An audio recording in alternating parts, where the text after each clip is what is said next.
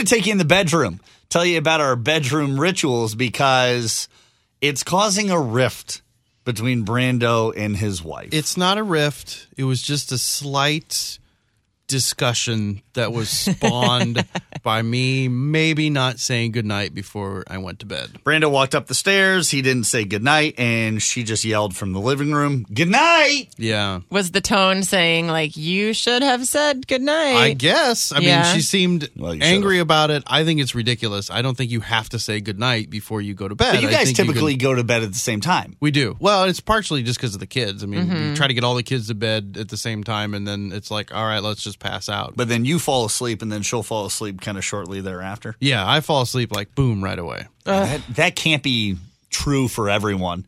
314-969-1065. Cassidy, what's the situation with you and Jerry? Who falls asleep first?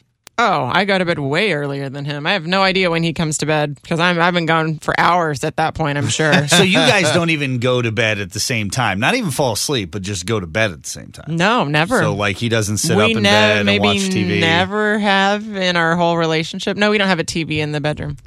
Oh. No, we never have. Are you one of those people that doesn't have a TV at all? Or you just no, they've got plenty. We have 3 TVs. Yeah. We touched on something. I'm like, hold on. No, you know, it's interesting because the women that I've dated, like, they'll get super pissy with me because I fall asleep, my head hits the pillow, and I'm out. Yeah, I'm gone. 60 seconds, I can fall asleep. Yeah, that does suck. It's because, and you guys are going to get so offended, but you guys are simpler minds. It is, and I don't mean stupid, but... Yeah, I know. I'm done with this. Yeah. No, you are 100% right. You guys I'm going to walk out of here if I can only figure out how to open this door.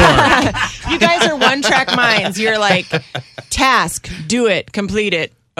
Next task, do it. And women are like, I have 50 million things going on, and I started this thing, but like I have a million things going on. I got to think about what's going on with the kids. I have to schedule the doctor's appointments, blah, blah, blah, blah, blah. And we Most can't guys just would go tell to sleep. you that you should just do what we do. Yeah. But what we don't realize... We can't because we have to do everything for you. So I'm just hearing that guys are awesome. Guys are awesome. Okay. No, you're 100% right. Guys are lazy. There's an onus that's put on women to make sure that everything is taken care of. And as guys, we often forget that. No, you just assume the woman will do it. Every appointment Jerry's ever had, I've had to find the doctor. I've had to schedule it.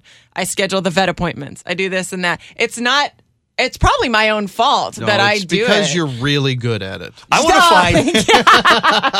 want to find the woman out there that falls asleep before her husband. Dude. And it bothers him. Yes. And I want to know what her secret is. I want to give her an award for just being able to do that because I've never been able to just fall asleep right away.